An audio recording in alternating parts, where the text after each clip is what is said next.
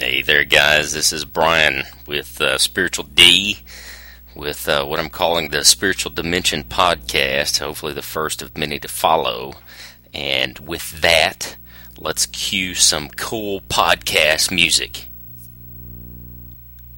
Yeah, well, I don't have any of that, so let's get right into what I was going to talk about. This is something that has kind of fallen in my lap the last few weeks. I've been asked something on Facebook, and then I think last week it was I ended up writing a discussion question on one of my classes on it. And what I'm talking about is the deity of Christ. Is Jesus Christ, the Son of God? Is he God in the flesh? And what does the Bible say about that? Or was Jesus just a man?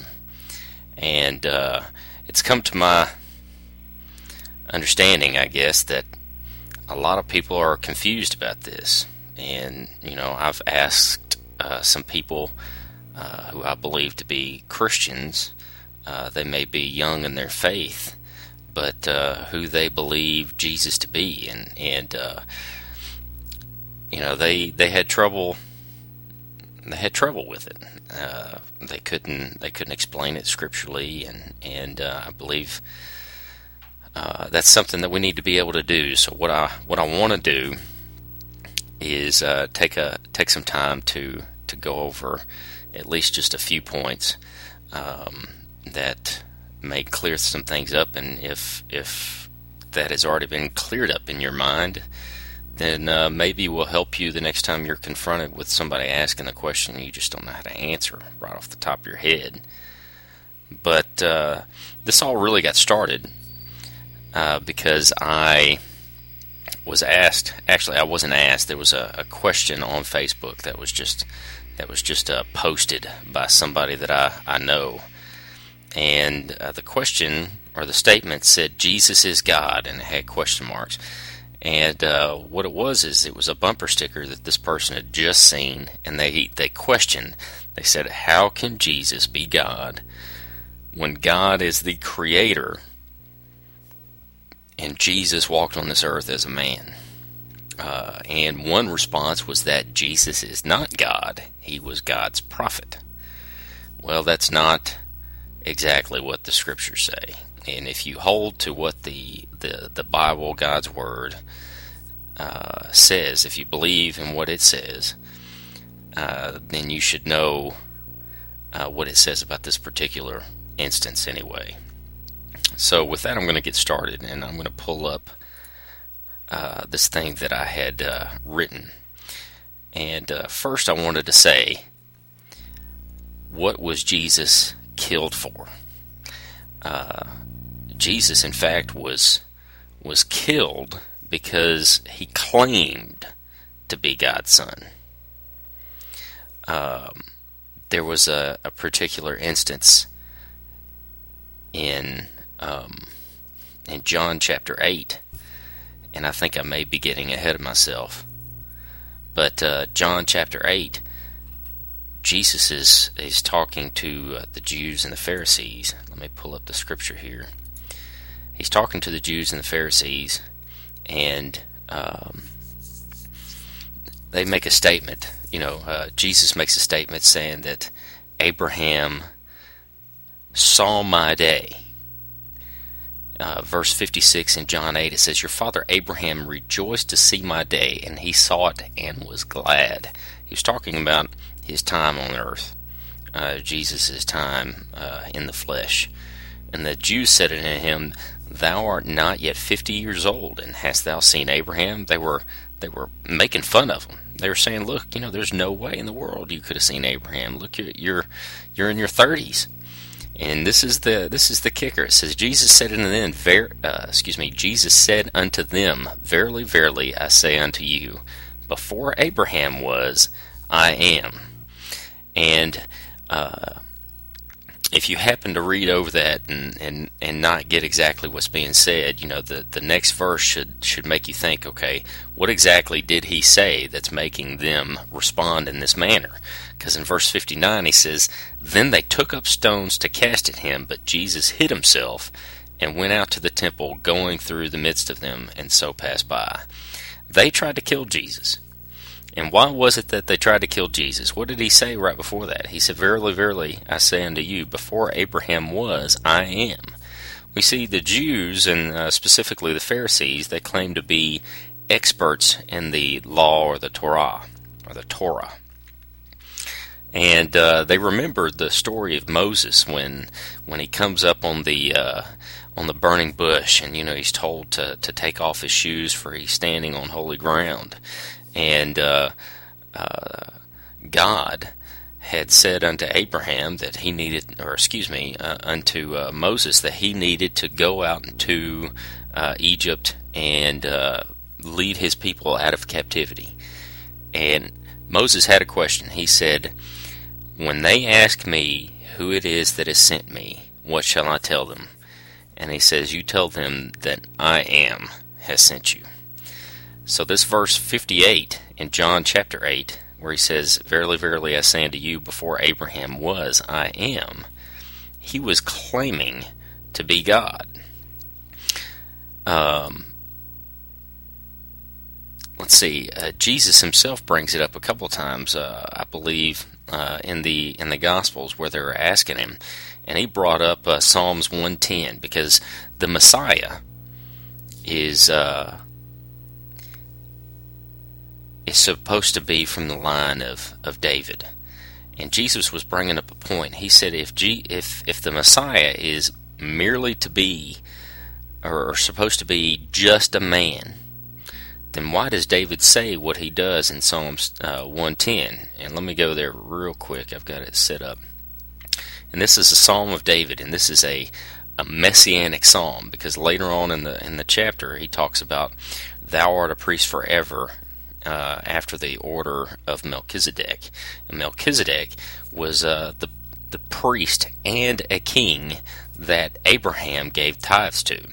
And in the book of Hebrews, it talks about how Jesus is a priest forever after the order of Melchizedek. And what that's meaning is, like I said, Melchizedek was a king and a priest. In Israel, you cannot be both. The kings and the royal line was from the tribe of Judah, whereas the priestly tribe is the tribe of Levi, and the two were not to mix. I didn't think of this right off the top or beforehand, but in I believe it's 1st or 2nd Chronicles, there is a king who goes into the temple and offers up unauthorized fire or unauthorized incense. And if I'm not mistaken, and I really don't like to do this, but he was caught by a priest, and I'm pretty sure that he was stricken with leprosy until he died. But at any rate, the two were not to be intermingled. So the first case of a priest and a king was Melchizedek, and then you have Jesus Christ. And it also talks about how Christians, we are kings and priests. We are belong to a royal priesthood. But anyway, all of that to say that this particular chapter 110 in Psalms, is a psalm about the Messiah. And right off the bat, David says, "The Lord said unto my Lord, Sit thou at my right hand until I make thine enemies thy footstool." Now Jesus brought this out. He said, okay, apparently there was no question with the Pharisees that this was the Messiah that they were talking about. However, if he was merely a man, if the Messiah was just to be just a man, then David would not have referred to him as my Lord. Because if you look at this in the King James, the first, it says, "The Lord said unto my Lord." Okay, the first word Lord is all caps, referring to, let me see if I can pull it up in the, it's Jehovah, or Yorevave, or Yahweh. It's the Lord God. However, the second word Lord is not all caps in the King James anyway, and it is another word altogether, and it's used to suggest it says, I'm reading from the Strong's, sovereign, controller, human or divine, Lord, master, owner.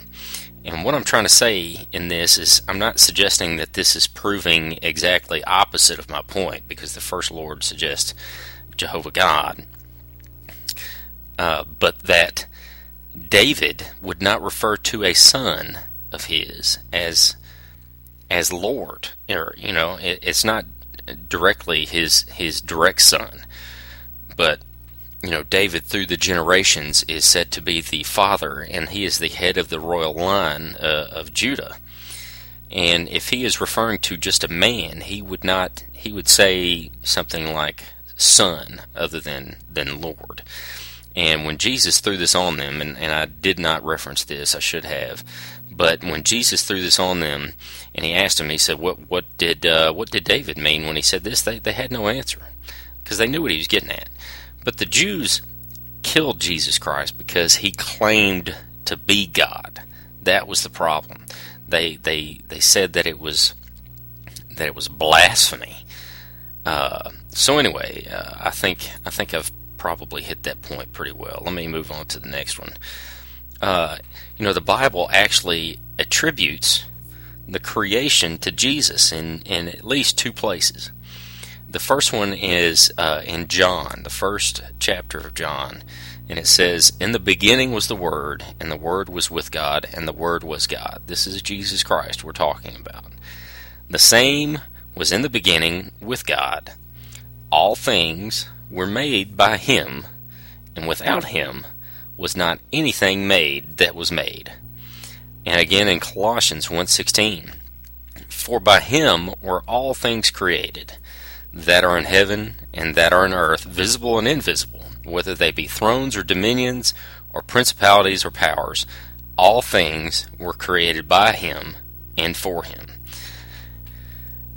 So, the Bible actually attributes the creation to all three parts of the Godhead, the Father, the Son, and the Holy Spirit.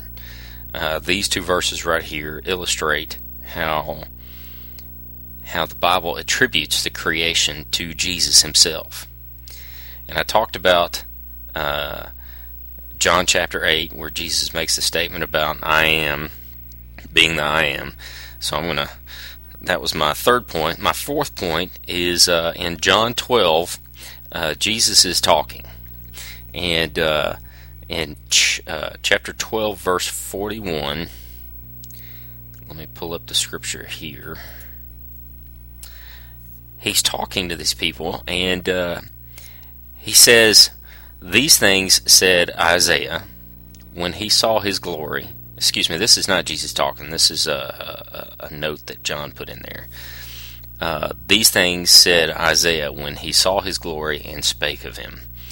So, you read that and you're like, okay, these things said Isaiah when he saw his glory. Whose glory? He's talking about he saw Jesus' glory. How did he see Jesus' glory? How did Isaiah see him?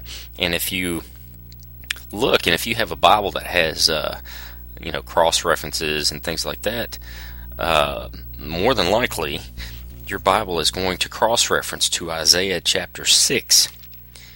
And let me just check real quick to see what mine says here. Chapter 12, verse 41. Let's see if there's a cross-reference in my Bible to that verse. I know there was in one of my other Bibles. Yeah, it sure does. Isaiah 6:1. So, what happened in Isaiah 6:1? What's going on there? And that's actually a pretty famous passage. If you go there, it says, "In the year that King Uzziah died, I saw the Lord sitting upon a throne, high and lifted up, and his train filled the temple." So, if I were to have told you, okay, go to Isaiah 6 and you tell me who it is exactly that Isaiah was able to see sitting on a throne high and lifted up, and I would have been telling you, okay, well that's obviously God, that's Yahweh, that's Jehovah. But in John, we see that Isaiah saw Jesus in all of his glory, seated upon a throne. This is interesting to use when you talk to when some people go door to door. You take them straight to Isaiah 6:1. It's like, okay, who are we talking about here? And that's Jehovah God. But when you take them to John and you say, okay, well, right here it's telling you that this is Jesus, and to me this is yet another proof that Jesus is God. He's part of the Godhead. He's the Son of God, but at the same way he is God. He was God and man at the same. Let's see. In 1 Timothy 3:16 it says, "And without controversy, great is the mystery of godliness. God was manifest in the flesh, justified in the Spirit, seen of angels, preached unto the Gentiles, believed on in the world, received up into glory." And that's talking about Jesus Christ again. It says, God was made manifest in the flesh. Jesus was God who came in the flesh, and he tabernacled among men. I've got a note here that says this happens to be very important in our salvation. We must know that Jesus Christ is the Son of God. And I put in here, in the confession of the Ethiopian, he professes his belief in Jesus Christ being the Son of God in Acts 8:37. It says, "And Philip said, If thou believest with all thine heart, thou mayest." He's asking, how do I, well, let's see what it says, Acts 8:37. I didn't pull that up, I don't think, 8:37.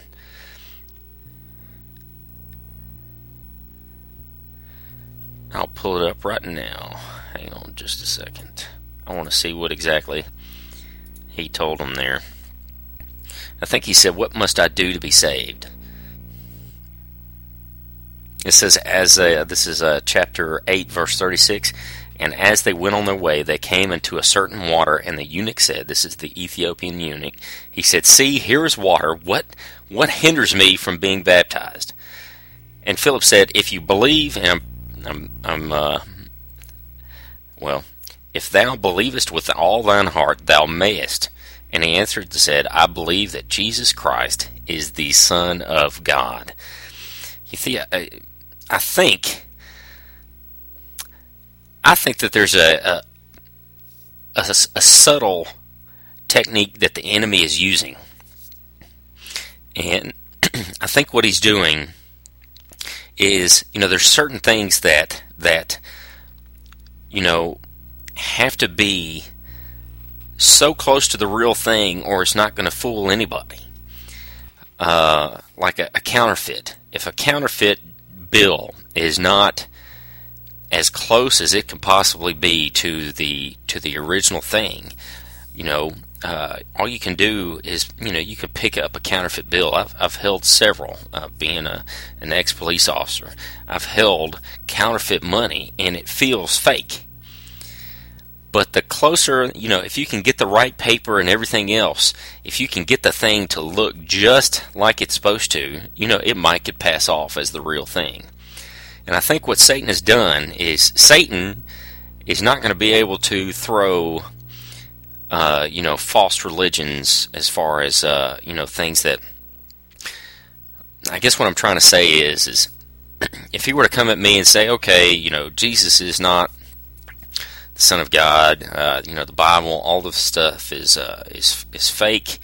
You need to go into New Age. I'm going to reject that, because I believe that the Bible I was raised to believe in the Bible that God the Father created the heavens and the earth, and we are His creation and things like that.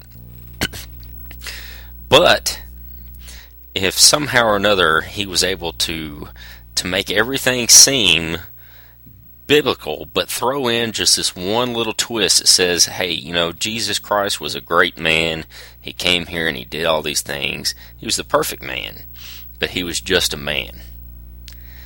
I actually believe that is a key to our salvation. Let me get back on track. John 20 verse 31 says, But these are written, that ye might believe that Jesus is the Christ, the Son of God, and that believing ye might have life through His name. Okay, if you were to make a profession that Jesus was a good man, and He came here to be God's prophet, I don't believe that would be a profession that leads to a saving faith in Christ, if that makes sense.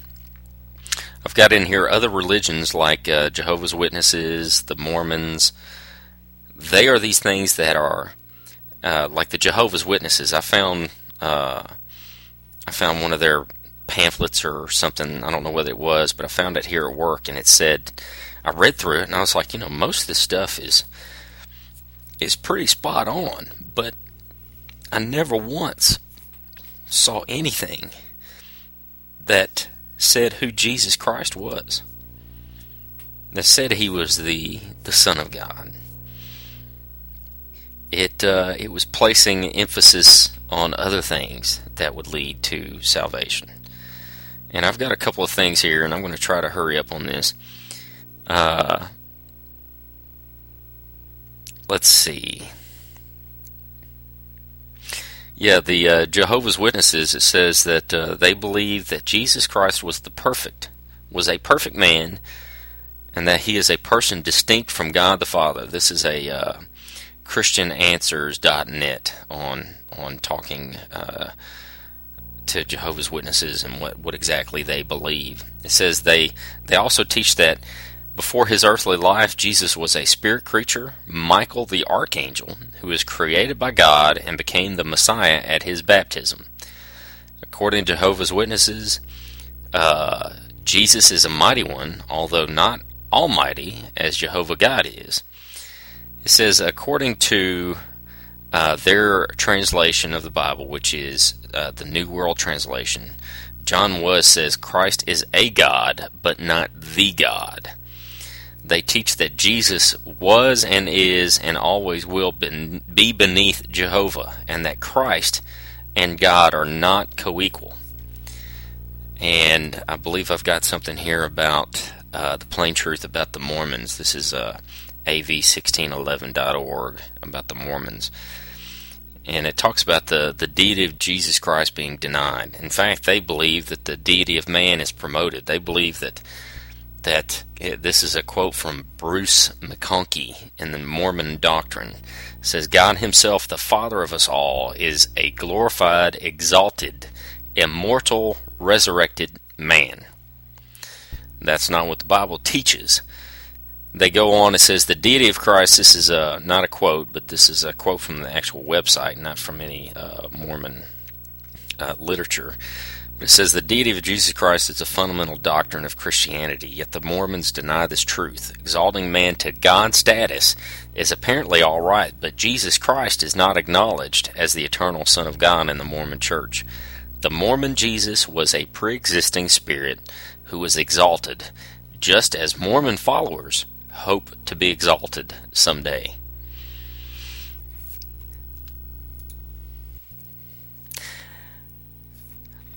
In closing, I just want to say that the Bible tells us that in 1 Peter 3:15 it says, but sanctify the Lord God in your hearts and be ready always to give an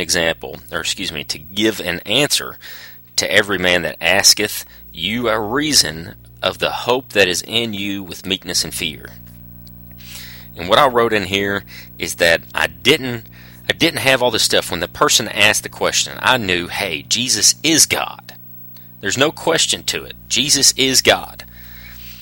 But I didn't exactly know how to answer it with all, authority to be the end all to the discussion. The point is you don't necessarily have to know everything, but you need to be willing to find it. Because these people, the Bible talks about there will be a day that people stand before God, and they say, Jesus says, not everyone who calls out, Lord, Lord, will enter the kingdom of heaven. And I think there's going to be a lot of people that stand before God and before Christ, believing with their whole heart that they are saved, when they haven't known the truth. And I believe that those of us who believe in the truth, who study the Scriptures, who seek God, who seek the truth, that we need to be willing and ready to give an answer. And I've talked about the importance of the Scriptures, the importance of studying the Scriptures before. The Bible says that the Holy Spirit will bring to our remembrance. Let me pull up that particular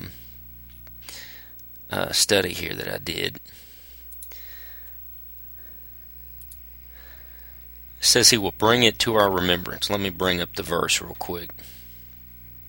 Of course, my internet's really slow, but it talks about the Holy Spirit bringing to our remembrance. And the point I was making was that if we are not filling our minds with the Bible, if we aren't spending time in God's Word, if we aren't studying the Scriptures, poring over them, and asking God for wisdom, and all that, there is nothing for the Holy Spirit to bring to our remembrance. We need to be filling ourselves with God's Word, so that when we are questioned, when we are asked, we have at least a direction to go. We may not remember, the entire Scriptures. We may not remember the verse and everything. But if I tell you, most of the stuff I pull up are stuff that I know in my heart that the Holy Spirit just drops on me.